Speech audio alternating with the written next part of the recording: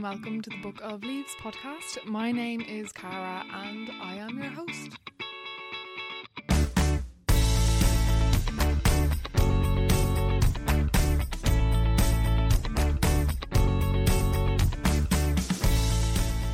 Welcome to episode 38 of Book of Leaves. Thank you so much for tuning in. It is lovely to have you here. If you are a new listener, you're very welcome. This is a podcast where I keep interviewing people who are doing something good for the planet in some way, shape or form in regards to the environment, and we take a leaf from their book to add our own way of eco-friendly living.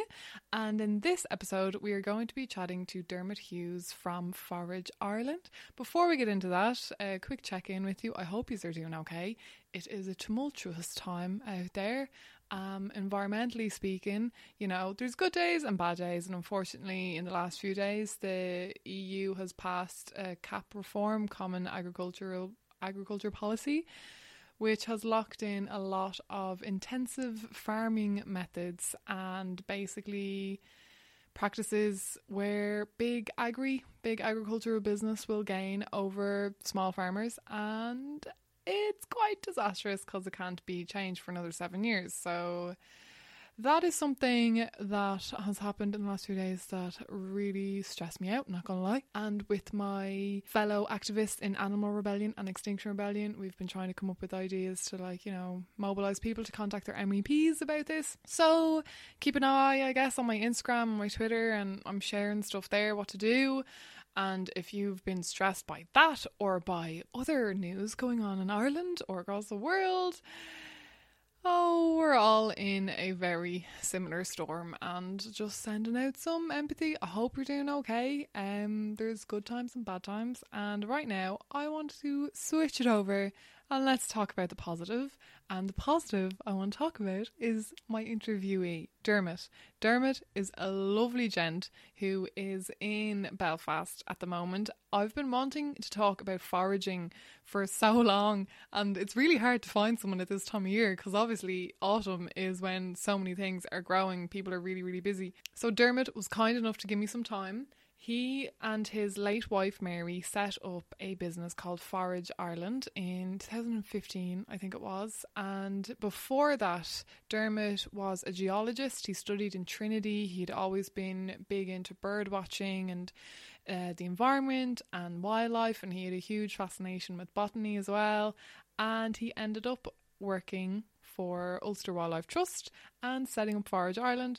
And we're going to chat about the kind of basics about getting into foraging, because I've only gotten into it this summer, really. This year I've only started growing things, and I've lost so much knowledge since being in primary school, being a child. I think, in primary school, you do all these exercises where you put like a tree leaf under a piece of paper and you colour over it with crayon. I don't know, that was like one of the highlights of my art class anyway, but I don't know if you guys did the same thing. And it helped you remember what the tree was as well, that matched, that the leaf was matched to. I've forgotten nearly everything. The only thing I can recognise is a horse chestnut. That's terrible. That's so bad. So chatting to Dermot was really fun, learning about different plants. Now, of course, this is a podcast and this is something that you were taking in via your ears most likely, but I do have a YouTube account as well where most of the episodes this season are going up, not all of them but most of them. And this episode, if you hear anything and you're like, oh, I wonder what that plant looks like, go check it out on YouTube. I've slotted, bullet pointed time, everything is listed. I don't know what the word is, but there's like time points. I'm just going to go with points for each topic, so each flower or food that we spend a chunk of time on. I have bullet pointed the time that we chat about that at, so you can go find it on the YouTube channel Book of Leaves podcast, and you can see what the flower or the plant or the tree looks like, because I've downloaded all the pictures and spent ages editing a YouTube video. But if you're already watching on YouTube, you'll see them anyway. So that's the only thing I really wanted to say before we get into the interview. I will let Dermot do the rest of the talking. Please, as always, share this podcast with a friend, tell your mom, and rate, review, subscribe. And if you can afford to support it on Patreon, please do. Or if you would like to support it once off, buymeacoffee.com/Book of Leaves is where you'll be able to contribute €3 or €6 or €9. I don't actually drink coffee though. Realistically, you'll go towards the renewal of the website fees, but it would be appreciated all the same. Okay, here is Dermot. I will catch you after for some quick show notes. I hope you enjoy.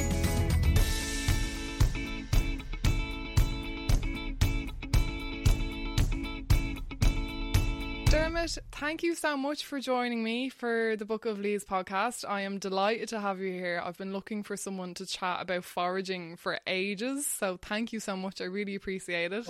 Welcome to sunny Belfast. It looks so sunny here. I'm just overcast and grey, and you've got the lovely sun in your face, so well jealous. Come here. Before we get into foraging, I like to, with all my podcast guests, get to kind of know them a little bit, have them introduce themselves to our listeners. So for people listening who may have never heard of Forage Ireland or don't know who you yourself are, can you tell us like where you're from, where you grew up, and how we'll lead into how you got into foraging? Okay, well, I'm originally from Dalkey in County Dublin. My parents were both from Northern Ireland, but my dad worked in Dublin, so that's where I ended up. And we used to spend a lot of time in the Wicklow Mountains, just going out for walks and things like that on a Sunday afternoon. And my mother was a great blackberry picker, and we'd always go blackberry picking in the autumn. So I was always interested in nature and the environment and all that sort of thing. My mother was a war baby, so she was in that whole sort of shtick of sort of make, do and mend and everything. So she always sort of, sewed and knitted and made clothes and all that sort of stuff, And then I eventually left home and I met my wife in Donegal, and we eventually decided, she was from Belfast, we decided to settle in Belfast. At the time I was working all around Ireland. Then I got a job with the Ulster Wildlife Trust based in County Down, so that made me well and truly rooted in Northern Ireland. And I was back close to my own roots and everything as well, which was quite nice. Once we got married, I think we always started to get into the, making the bread and making the jam, and I started making homemade wines and things like this. And Mary, my wife, she was a great sewer and knitter as well. She loved playing around with textiles. So about 10 or 11 years ago, we were I'd given up my job at that stage, and I was sort of looking around for things to do. And I wanted to stay within the environmental side of things. So I set myself up as an ecological consultant, but I also had this notion of trying to teach all these foraging skills to people. So that's where the idea of Forage Ireland came in. We just started then slowly, gradually doing, talks and making contacts. I had a lot of contacts in the sort of the environmental sector. I sort of used my contacts to sort of just make myself known and what we were doing, and gradually it built up to be, did quite a lot of these things. So we'd have been doing upwards of about 20, 30 events during a year, so we were getting quite busy. Mary died in 2015, so she was around for 5 years. I was just thinking about that the other day, and it seemed as if we were doing it together for so much longer than that. But I mean, it's more or less 5 years ago when we were together for 5 years doing it. So, I'm still doing the pure foraging, so to speak. I'm not doing an awful lot of the textile stuff. But I mean, Mary was doing, she was extending forage to include things like going out and foraging for materials from the tweed factories in Donegal. Wow. And, charity shops and everything, and then repurposing it all and doing some really good, clever things with textiles and, recycling them and then selling them for charity and all that sort of crack, Oh, brilliant. It's been really good. I mean, I've always enjoyed it. And what I love about the foraging is that apart from passing on skills to people who find it very interesting, it's also a great way of getting people to connect with nature and getting people to really understand a little bit more, being a little bit more aware of how important the natural world is to all of us, either in terms of recreation, in terms of providing us with food. And ultimately, natural processes are what provide the food for the world. And foraging is sort of like a little link in that chain as well.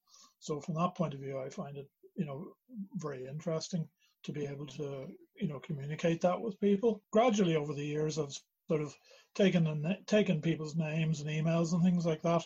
And I must have about sort of 2,500 contacts on email, you know, that I send out every time. And it's amazing how many people you've actually touched over that time. Yeah. So it's been good, you know. It sounds like it's been absolutely amazing. Yeah, well, the other thing is now that, you know, there are a lot more foragers around. Like when we started it, we were really the only people doing regular foraging walks. And now there's quite a few people who are doing it, and I mean they're a lot more switched on in terms of social media as I would be, so they're getting a lot of business, you know. So it's great to see. The good thing is that, you know, I work at the very basic level, so most of the people I deal with are beginners and enthusiasts. Some of the other foragers, they're specialists and they're much more maybe after particular things like seaweeds or fungi or something like that. So, you know, there's room for everybody as well. Yeah, I must say I can't wait for whenever I get the chance to go up to Belfast next. I'll definitely do some kind of foraging tour. I haven't done any foraging tours at all. And my own foraging experience, I think like a lot of Irish people, even though I grew up in the countryside, consisted only of blackberries. You know, anything else could have killed me in my like, if you don't know, do you know what I mean? So it's something that I think when we talk about humans being top of the food chain or really intelligent, but if you actually left them on the island of Ireland with no supermarkets or shops, like how would they actually do, you know? Yeah. Well, I mean, the bottom line is there's not enough out there in the countryside to feed everybody.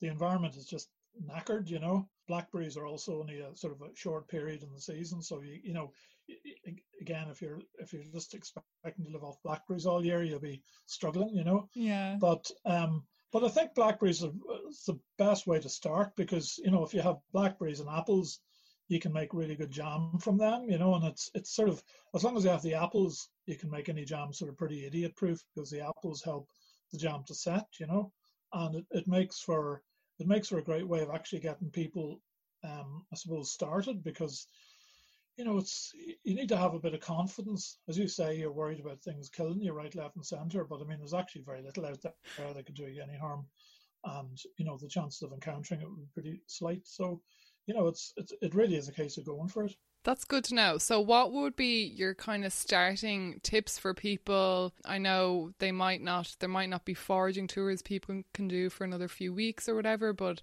any resources or any specific things to look out for to start off? Well, at this time of the year, we're getting sort of out of the main foraging season. I mean, there's maybe a few mushrooms around, but I would always be very wary about encouraging people to pick up mushrooms unless they really know what they're doing. So they would need to be with an expert, or they would need to know a fair bit themselves. The one fruit that's still on the go would be the sloe, the blackthorn, and that's the one that's used for making sloe gin.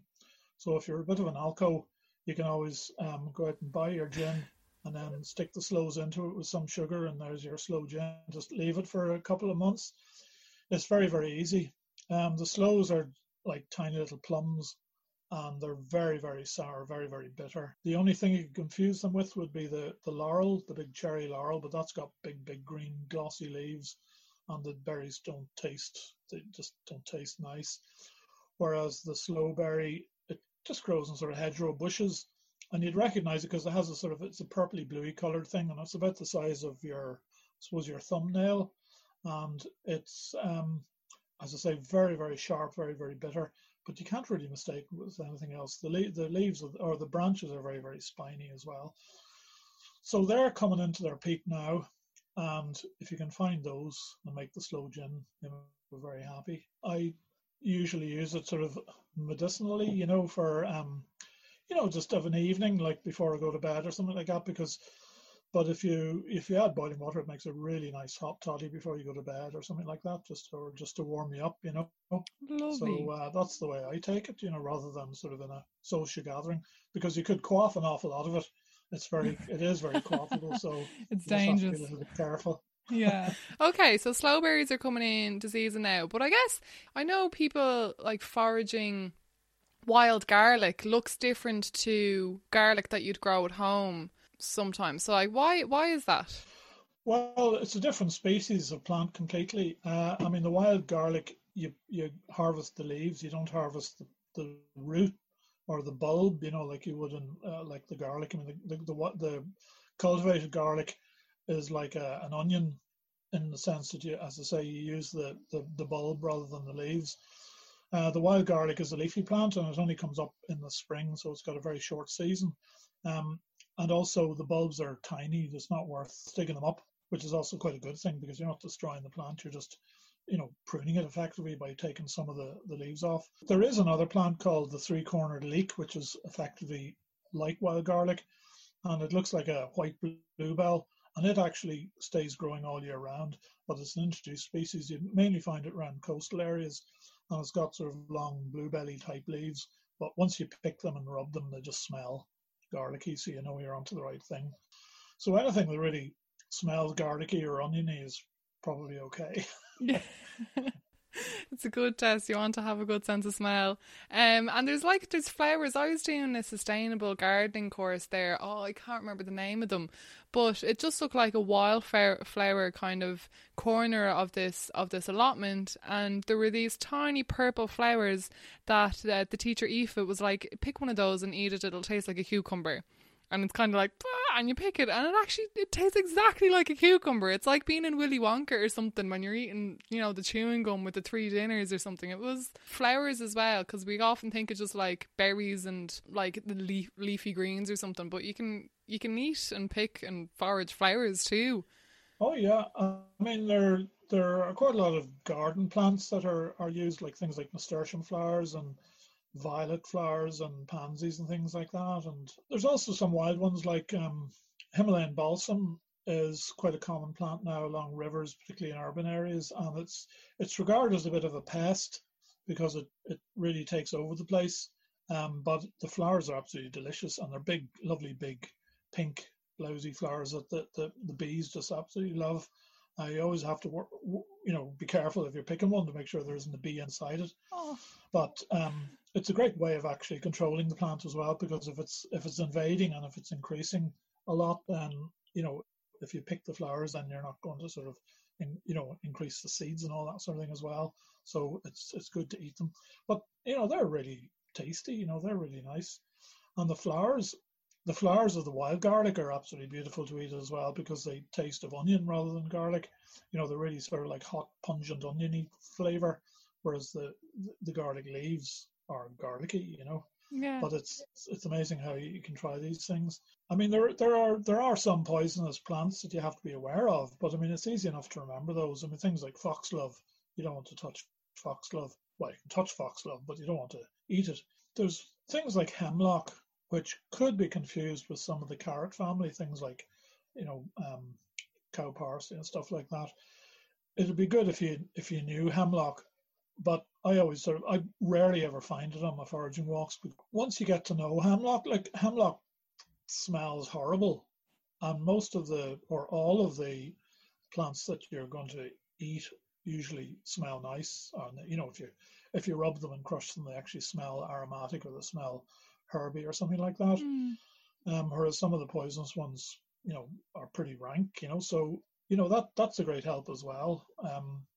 I mean, it's not an absolute rule of thumb, but certainly if you want to avoid eating hemlock, anything that you're worried about and it smells disgusting, well, just leave it alone.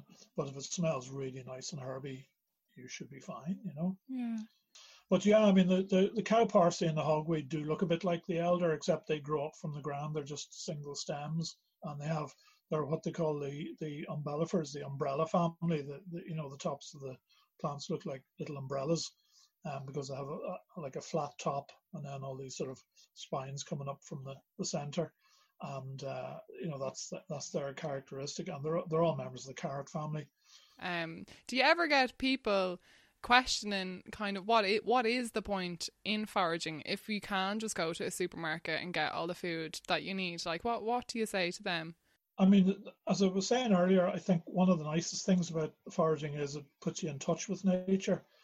It makes you appreciate the seasons. It makes you appreciate seasonality. And if that's the case, that really helps in terms of your choices and what you buy, so that you don't buy strawberries in the middle of winter because they've got to be flown in from somewhere.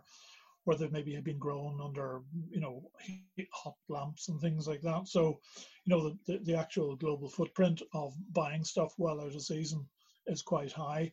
So, if you learn that message from foraging, that's pretty good for a start. The other thing is it's very good because it supplements your diet with a lot of wild things. I mean, a lot of the sort of, the nutrition experts extol the virtues of raw food, up to a point, obviously. But I mean, raw ingredients are often better for you than cooked ingredients. So a lot of the spring foraging, for instance, would be leafy stuff, which would be mostly eaten raw, in salads or garnishes and things like that. So you're getting all the goodness of them, and you're also getting all the various bacteria and yeasts and things like that naturally occur in stuff like this. You're probably also getting all the diesel fumes and everything, so I mean, you have to be careful where you're picking. But I mean, all things considered, and we have a wet climate, so everything gets nicely rinsed anyway. But if you're picking stuff from a wild location, it's going to be clean and good for you.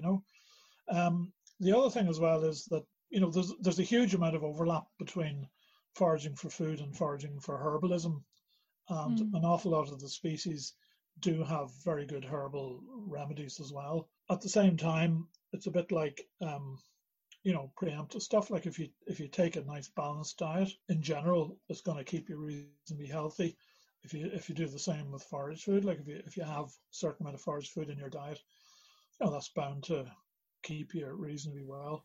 Yeah, and forage foods are whole foods, so whole foods as opposed to processed foods is kind of like the key.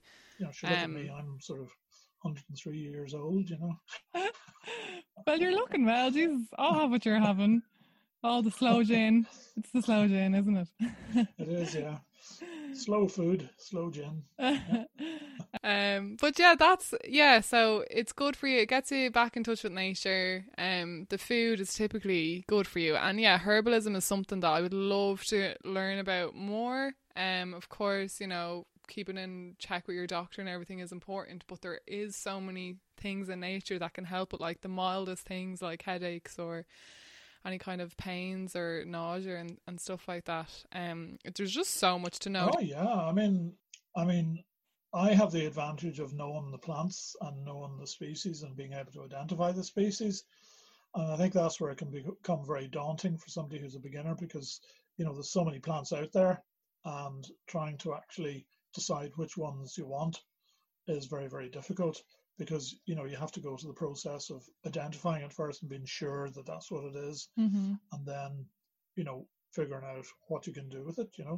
I suppose going from the other direction, a lot of people would look at a book. They have a headache and they go and look at a herbal book and they say, right, what's good for headaches? And it says something like feverfew, and then they go out and look for feverfew. Well, they have no idea whether where it grows, what sort of habitat it's in, what time of the year does it appear, and all that sort of thing. So that's why, again, you want to start off with the easy things. Like, I mean, cow parsley grows everywhere in Ireland, like every roadside, every woodland edge and all that sort of thing. It grows, it's abundant, and as long as you're out sort of from March to June, I suppose, that's whenever it's at its peak. And you can easily identify it, you can easily get to know it, and smell it and rub it and get to know it, and then once you're there, you always know cow parsley then, so you'll always be able to find it. But it just takes that one experience of really getting to know it, and then you'll always know it. And I think smell is a very good sense as well. You remember smell very well, and I usually find that's a great way of helping people to identify stuff. But you don't get that from books. You only get that from personal experience. Yeah. Because books don't really register smells. There's no smell-o-vision in books or websites. Not yet. Not yet. Oh well, that's true. You never know. But yeah, I mean, that's as I say, if you start off with the easy stuff, and then you can get on to things like mushrooms and hard stuff, but things like the cow parsley, things like the slowberries, the blackberries, the raspberries, the strawberries, and the nuts, the various things like the beech nuts and hazelnuts, and a lot of the leafy stuff. if you live near the coast, you get a lot of um, good edible plants as well along the shoreline. Things like orich and things like sea beet. Sea beet's a wonderful thing. It's like spinach, but it grows all year round. It's lovely glossy leaves, and it grows all year round, and it's a superb substitute for spinach. So you never have to again buy those bags of spinach and leave them rotting in the back of the fridge. Yeah, oh God, stop. There's always a few leaves that just make a bit of like, yeah, they're just wilting away. Yeah, and if you pick it, you're kind of you're more inclined to like eat it that day and like appreciate it. I found that just from starting to grow things, like just when you see a seed germinate, you appreciate, like there's apples growing in the garden of my rented house here, and I keep going out every day and checking the apples, and then when I eat them, it's like, it's just so much more enjoyable than a supermarket apple. I'm getting way too excited over this. Well, as you say, you really appreciate it because you've invested in it to a certain extent, rather than just invested money. You've invested time and energy and sweat and tears. Yeah, and walked all the way. Same with foraging. Yeah, with foraging, you're out there and you're getting stung by nettles and snagged by blackberries and stuff like that. So you've earned it. Yeah, definitely. Are there any kind of patches that you should kind of avoid? Like, what if, I don't know, if there's it's a council area that might be sprayed with pesticides, or if you don't know if the neighbouring farms are using chemicals, like, is there a way you can kind of tell that of any areas that might have fruitful food but you should avoid? Yeah, well, I mean, I would do quite a lot of picking and stuff, and also do foraging walks like in parks and forests and stuff like that, which are public areas. I mean, the main thing I would worry about would be dog poo and all that sort of thing, because if you think of anywhere near a car park, anything at sort of ground level is going to be contaminated for the at least 100 meters around the car park, because the dogs just immediately get let out of the car and away they go, and that's the first thing they usually do. So beyond that, you just have to be careful, I suppose, at the edges of paths, because again, dogs mainly, and also stuff gets trodden and a bit muddy and stuff like that. As far as other contamination is concerned, obviously if you're on the seashore or close to rivers, you want to be careful of water pollution, and if you're picking aquatic plants like watercress and things like that, you have to be careful of what the water quality is like. Along the coast as well, you have sewage outfalls and you have pollution points along the shore. But mostly, if you're talking about plants growing up at the tide line or above, then you're pretty safe. Seaweeds, maybe you have to be a little bit more careful, and shellfish and stuff like that. As far as other plants are concerned, just in your general neighborhood, yeah, I mean, they generally suggest that you don't pick beside main roads and busy roads because of all the particulate pollution from car exhausts and stuff.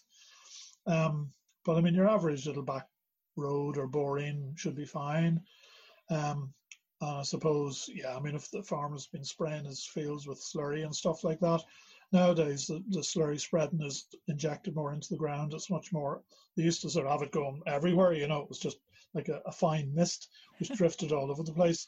So nowadays most hedgerows are reasonably free from that sort of contamination, and arable fields which would be sprayed, like wheat fields and potato fields and everything, which are sprayed abundantly, yeah, you'd probably want to sort of steer clear of them.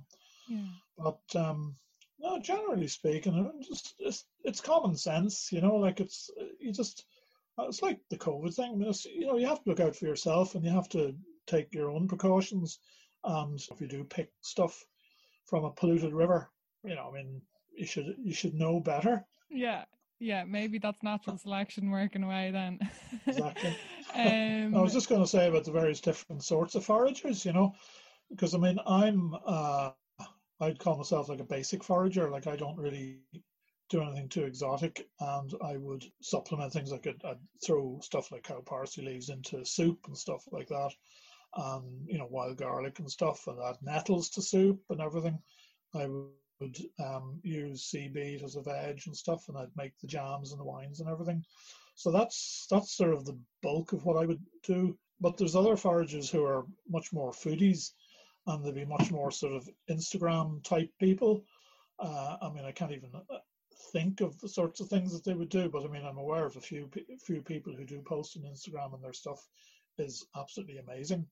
And their knowledge is really good. But I mean, they're coming much more from a foodie background, whereas I'm coming more from I suppose, an environmental background.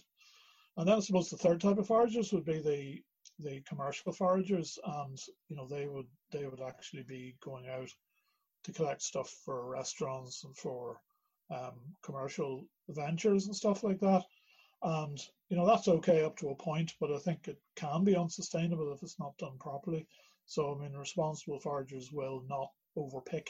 That's actually what I was going to ask you next. Yeah, how do you know how much to pick so that there's enough for other foragers, or more specifically that local wildlife isn't running short? Because I've seen some photographs of like a mushroom like path after being decimated from people from a restaurant, or I don't know. Yeah, so is there rules or kind of around it, or basic guidelines? Well, yeah, I mean, it's like, I mean, there's all these sort of various voluntary codes and things like that.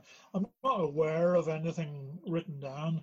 I mean, there was always a thing we were reared with called the Countryside Code, and it was a sort of like a general philosophy that you didn't wreck the countryside after you, and you picked your litter up and you didn't leave it behind, and you didn't leave your disposable barbecue there to burn the countryside down, and you closed gates and you did all these sorts of things. Yeah. So I mean, that type of attitude, if you extend that to foraging, yeah, I mean, you're talking about not picking everything that you see. There would be issues, particularly in Britain, with mushrooms, where people go out and collect mushrooms for the restaurant trade, but some of them would go out and just pick everything they see and leave it up to the restaurant to decide what ones they want, and all the rest would be thrown away. It's like a bycatch sort of situation, where you go and fish with trawler nets, and everything, you're fishing for a particular species, and all the other stuff is just dumped, that's not of interest, but it's usually dead and it's of no use then, So it's a very wasteful and extravagant sort of way of doing things.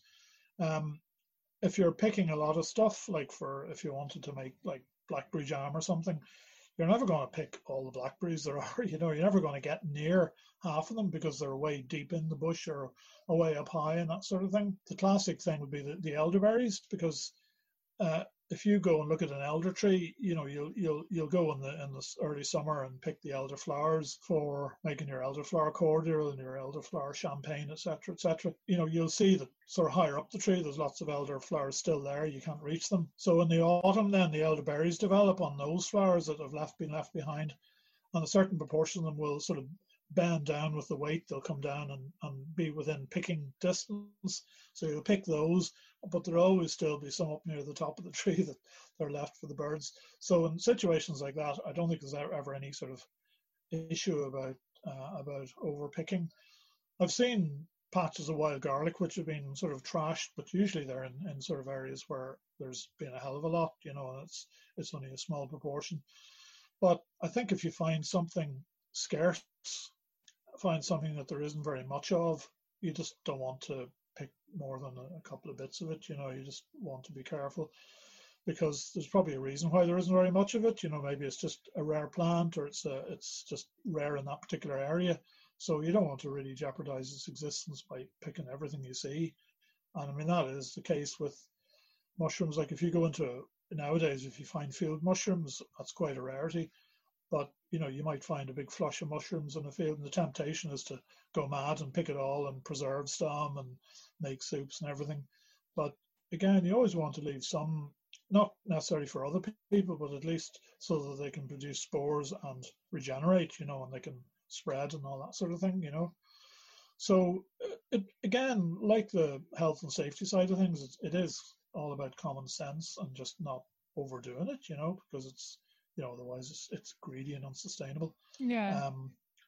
I think there's probably parts of the world, like particularly close to cities and urban areas, where people do a lot of foraging, or maybe they do a lot of foraging. There will be certain areas that be under pressure. But I mean, for most of the things, I don't think there's really an issue of overdoing it, because there's always plenty of things that people won't be able to reach or they won't be able to get at. Yeah. It kind of works itself out that way when the berries are all at the top of the trees and stuff. But yeah, leave some for the birds and the hedgehogs too. What are any kind of basic tools that you need if you go out foraging? Do you pick with your hands? Do you need a clippers? And how, when you pick them up, is putting them in like a plastic bag better or a basket, or like what kind of are the basic 101 tools? Well, for blackberries, my go-to tool is a milk container, like a plastic milk bottle, like a 1 liter or 2 liter milk bottle if you cut the top off it but leave the handle on it, it's a fantastic holder for the blackberries. And like a 2 liter container will hold like a kilo of blackberries, so it's quite a lot. So it gives you an idea of how much you're actually getting. And then if you pick more than one of those, you can decant it into a bucket or something like that. But if you use a plastic bag for picking blackberries, you're onto a loser because it's always going to get torn and all that sort of thing. But I mean, any container is great, but I love the idea that using the milk carton, because you're reusing something that's you're going to be thrown out eventually anyway. You're better off not using plastic bags. Plastic bags are obviously dead handy, but if you can use paper bags, I mean, that's a bit better because plants and particularly things like mushrooms, they don't sweat in the bags, and it's just better. Sometimes when I'm going out, I put a hat on, like I wear a hat, and I can use that for if I find anything. I can use it, because otherwise I'd ram stuff into pockets, so if I'm out for a walk, I'd be ramming my pockets full of wild garlic or something like that. But if you find mushrooms, you want to treat them carefully. So rather than always be carrying bags and things with me, if I'm just out for a walk, I'd wear a hat, and if I do come across something, I can just pop it in the hat, so I carry it that way. Brilliant. So cool. It's coming into winter season now. I'll be out wearing my hat. Yeah. Very good. I mean, the classic foraging basket as well is fine, but it's a bit naff, and also, you want to be sure of what you're getting. Like if I was going to pick apples or something like that, I'd maybe bring a basket. But most leafy things, you're better off having bags because you may be picking 3 or 4 different types and want them for different purposes. Obviously, if you want to pick nettles for a nettle soup, you need gloves, or maybe a pair of scissors or something like that. You can pick nettles with your hand as long as you pinch them very tight and you avoid getting stung. But generally speaking, it's a lot easier with gloves and using a bag then. But yeah, I sometimes bring a walking stick as well because with a curved top on it, because it's good for reaching up to branches. It helps your balance if you're walking over pretty rough ground, or if you want to test that swampy bit isn't 6 foot deep. Sometimes I bring a nutcracker with me. If I find hazelnuts, I can crack them open to see if there's anything in them. And there are certain plants that you need to dig up, like pignut, which is it's a little member of the carrot family, and when you dig down, you find a little nut about the size of a hazelnut in the soil. They do say that if you're picking mushrooms, you should cut them rather than pull them up out of the ground, because if you pull them up, that damages the whole plant. But the jury's out on that. I don't know if that's a big issue, but some people do like to cut the mushrooms, so you bring a sharp knife with you. At the same time, as long as you have big pockets, you'll be fine. You can usually get most stuff and fit them in pockets. Yeah. And that's normally the way I operate. It's only when I'm going out for actually taking people on a foraging walk that I would actually have the paraphernalia with me, and just sort of partly to look the part, so that when people are trying to find me in the car park to meet me, I'm the geezer with the hat and looking like he's been dragged through a bush backwards. Sticking some extra twigs in your jacket just for the image. But normally, if you see Dermot walking around Belfast in his hat with a walking stick, you think there's just Dermot walking around, but no, he's full equipped for his foraging experience. That's brilliant. The other thing about stuff that you could do with it would be books. And I've got sort of built up a library of books. You can work with like the internet and websites and things like that, but it's very difficult to scroll your way through stuff on the internet unless you have a fair idea what you're after. It's good for information, but it's not very good for identifying stuff. There are foraging books that have, like there's one here called Food for Free, and it's battered version, but it's got lots of pictures in it and like drawings and things, so it gives you an idea of what the plant looks like. It's not the best identification book, but it treads that line between the actual foraging and what the plants are good for and actually identification. But you really could do with, a good identification book as well. I mean, I don't know where my flower book is, but if you get a reasonably good flower identification book, that helps you, because it just gives more information and helps you to avoid confusion with poisonous species. And for mushrooms, for instance, you really need to have a good mushroom identification book, or books, as the case may be. Yeah. And if nothing else, they're beautiful things to look through, but they give you encouragement and they give you the tools to learn. And I mean, there's a couple of Irish ones as well. There's one called Wild and Free, and that's actually written by a couple of Irish people, so that's specific for Ireland. That's good to know. Yeah. A couple of seaweed books as well, which are Irish authors, because most of the books that you buy are like based on Britain or Britain and Ireland, so there's a lot of stuff that you might get in Britain that you wouldn't get here. So if you go looking for a Sweet Sicily or something like that, you'd be hard pressed to find it in Ireland. Yeah. And if you're a total beginner, like I'm a total beginner to identifying anything at all, even I've forgotten trees even, I remember like what an oak leaf looks like and a horse chestnut, but anything else I just forgot from primary school. So what I've started doing is like literally my garden has like the landlord keeps it in great, there's loads of bushes and flowers, so I've started just by going out there, like taking a photograph of the leaf and like the stem, and then coming inside and researching it that way. And then when I see that same, like we've a Japanese maple in the garden, so now when I go out and I see other Japanese maples, it's like, oh, that's this exact same. So I find that instead of like reading a whole book and trying to remember it all, if you go out and you find something and take a photo and then bring it back to the book, kind of like see what's around you first and then identify it. That's what helped me anyway, coming to this at a complete like zero background kind of thing. But that's exactly how I started, by I didn't have there was no phones in those. Well, there were telephones, but there were no mobiles. No in mobiles, those days. yeah. So you didn't. So you just picked a leaf and brought it home, and hoped that it was still sort of presentable by the time you got home. And then you looked through your book, so you picked the flowers, and you stuffed them in your pocket and brought them home and identified them that way. Or else you brought your books out into the field and did it that way as well. But some of the books are quite big and bulky. So it's handy enough to just have something where you can collect the plants and bring them back home. And then, it's the easiest way of remembering stuff. It's a bit like, whenever, at school when you have to learn something, you learn it much more if you write it down.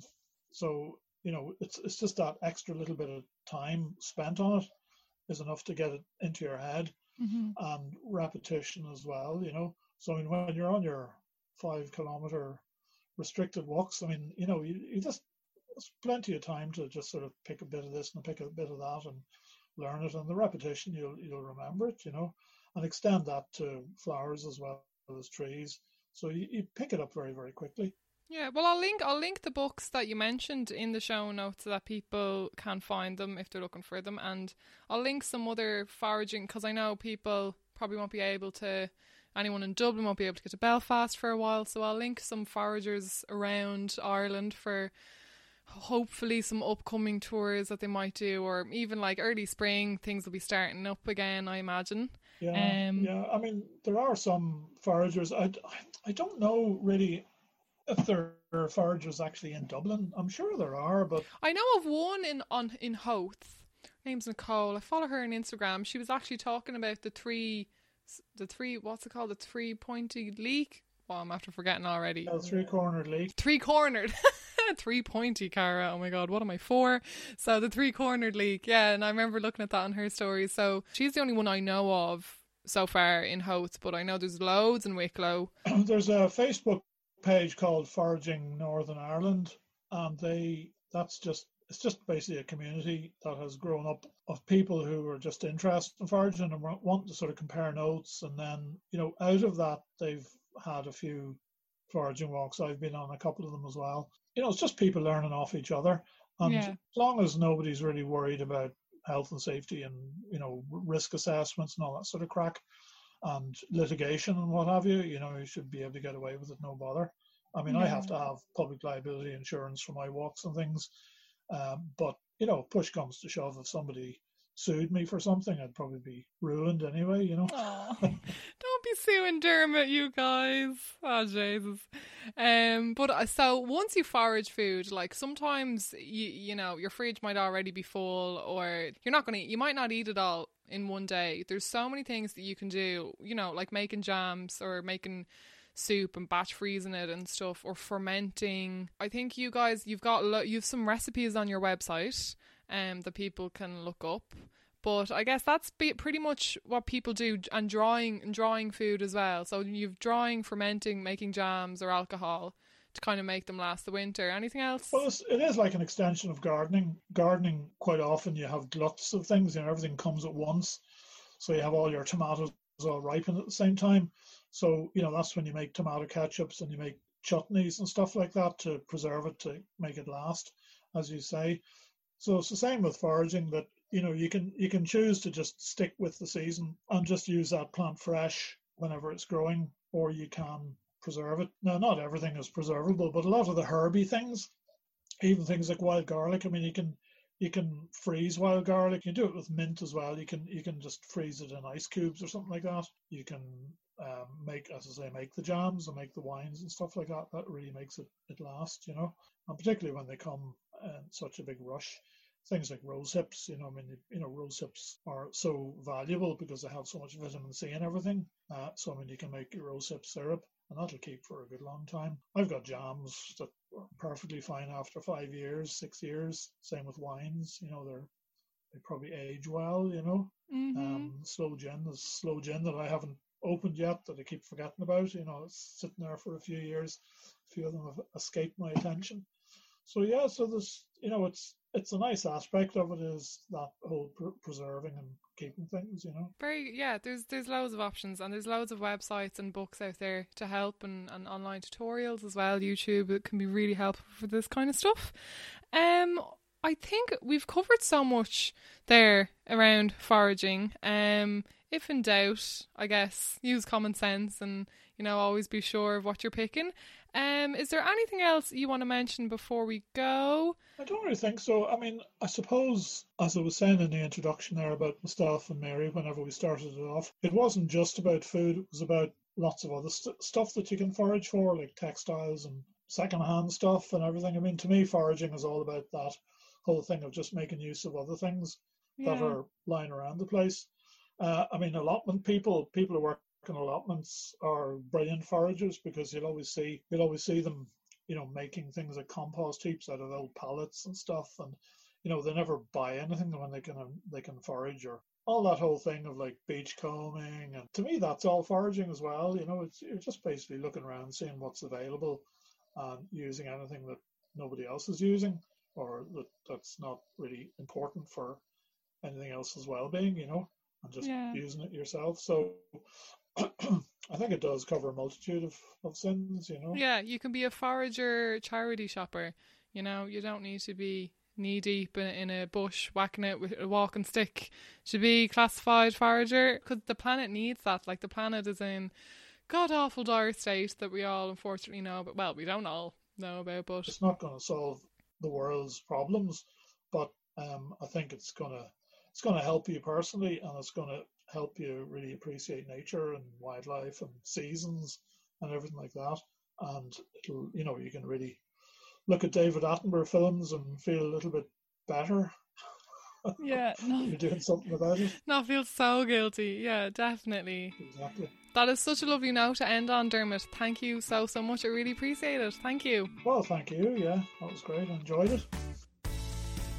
Now, I hope you all feel armed and ready enough to go out into the wilderness with a cane and a cap, and you are ready to go forage some food.